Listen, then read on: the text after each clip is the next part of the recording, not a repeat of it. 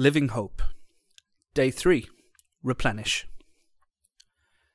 Jesus answered, "Everyone who drinks this water will be thirsty again, but whoever drinks the water I give them will never thirst.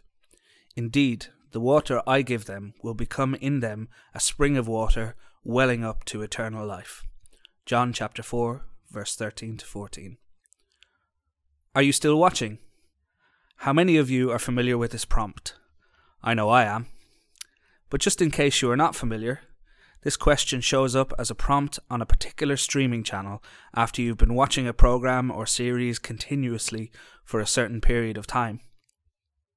Whenever I see this question pop up on my screen, I can't help but feel a slight pang of guilt, as I know it means that I've been sat in front of the telly for a long time. Nevertheless, I often find myself still clicking the continue watching button. It doesn't take much to talk myself into just one more episode. This is a familiar scenario in my home during the holidays. I'll tell myself, I'm on a break, I'm switching off, I'm just relaxing.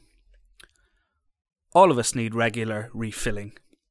We work hard, we probably don't rest often enough, and most of the time we allow our tanks to run on empty. We all feel the need for replenishment. How about you? Where do you go for refilling? Maybe it's not binge watching TV. Maybe it's reading. Maybe it's going out for food or shopping, doing hobbies, or spending time with family and friends. Now, none of these things are necessarily bad. In fact, it's really important to make time for the things that refill us. But if we spend time trying to get replenishment from these things only, then we're never really going to be fully refilled.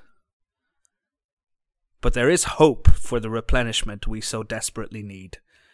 John chapter 4 verse 13 to 14 reminds us that Jesus is the one to fully satisfy and fulfill us, and it's through him that we have eternal life.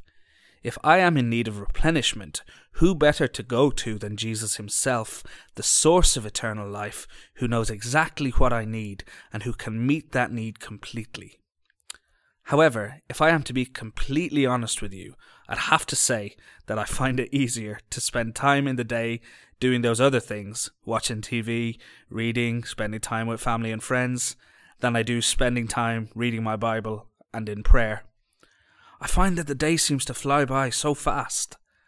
But whilst I say I am super busy, I still seem to find some time to watch an hour or so of television, particularly of an evening before bed. And so I have to ask myself the question, if I used this time more wisely and used some of this time to have a simple conversation with Jesus in prayer and to read his word, would I find myself running on an empty tank so often? Or instead, would I be getting the regular quality replenishment I need? And I think I know the answer. Maybe you're like me, and maybe it's time to pay attention to the places you're going to be refilled. Let's decide now, seriously, to make a conscious effort to spend daily time with Jesus, in his word and in conversation with him, even if that means watching one last episode of that series box set.